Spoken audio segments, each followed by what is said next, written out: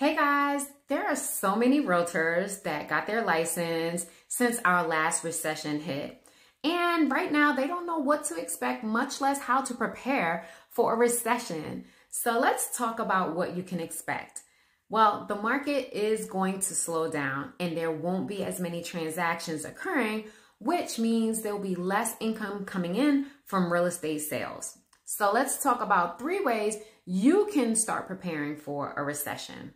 So 1, evaluate your cash flow. Look at how much money you have coming in and how much money you have going out.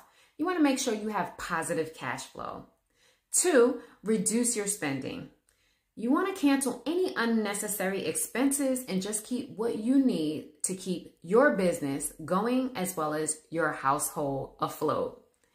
And 3, save money. Save at least a 6 to 12 month emergency fund, because recessions are going to generally last about that long.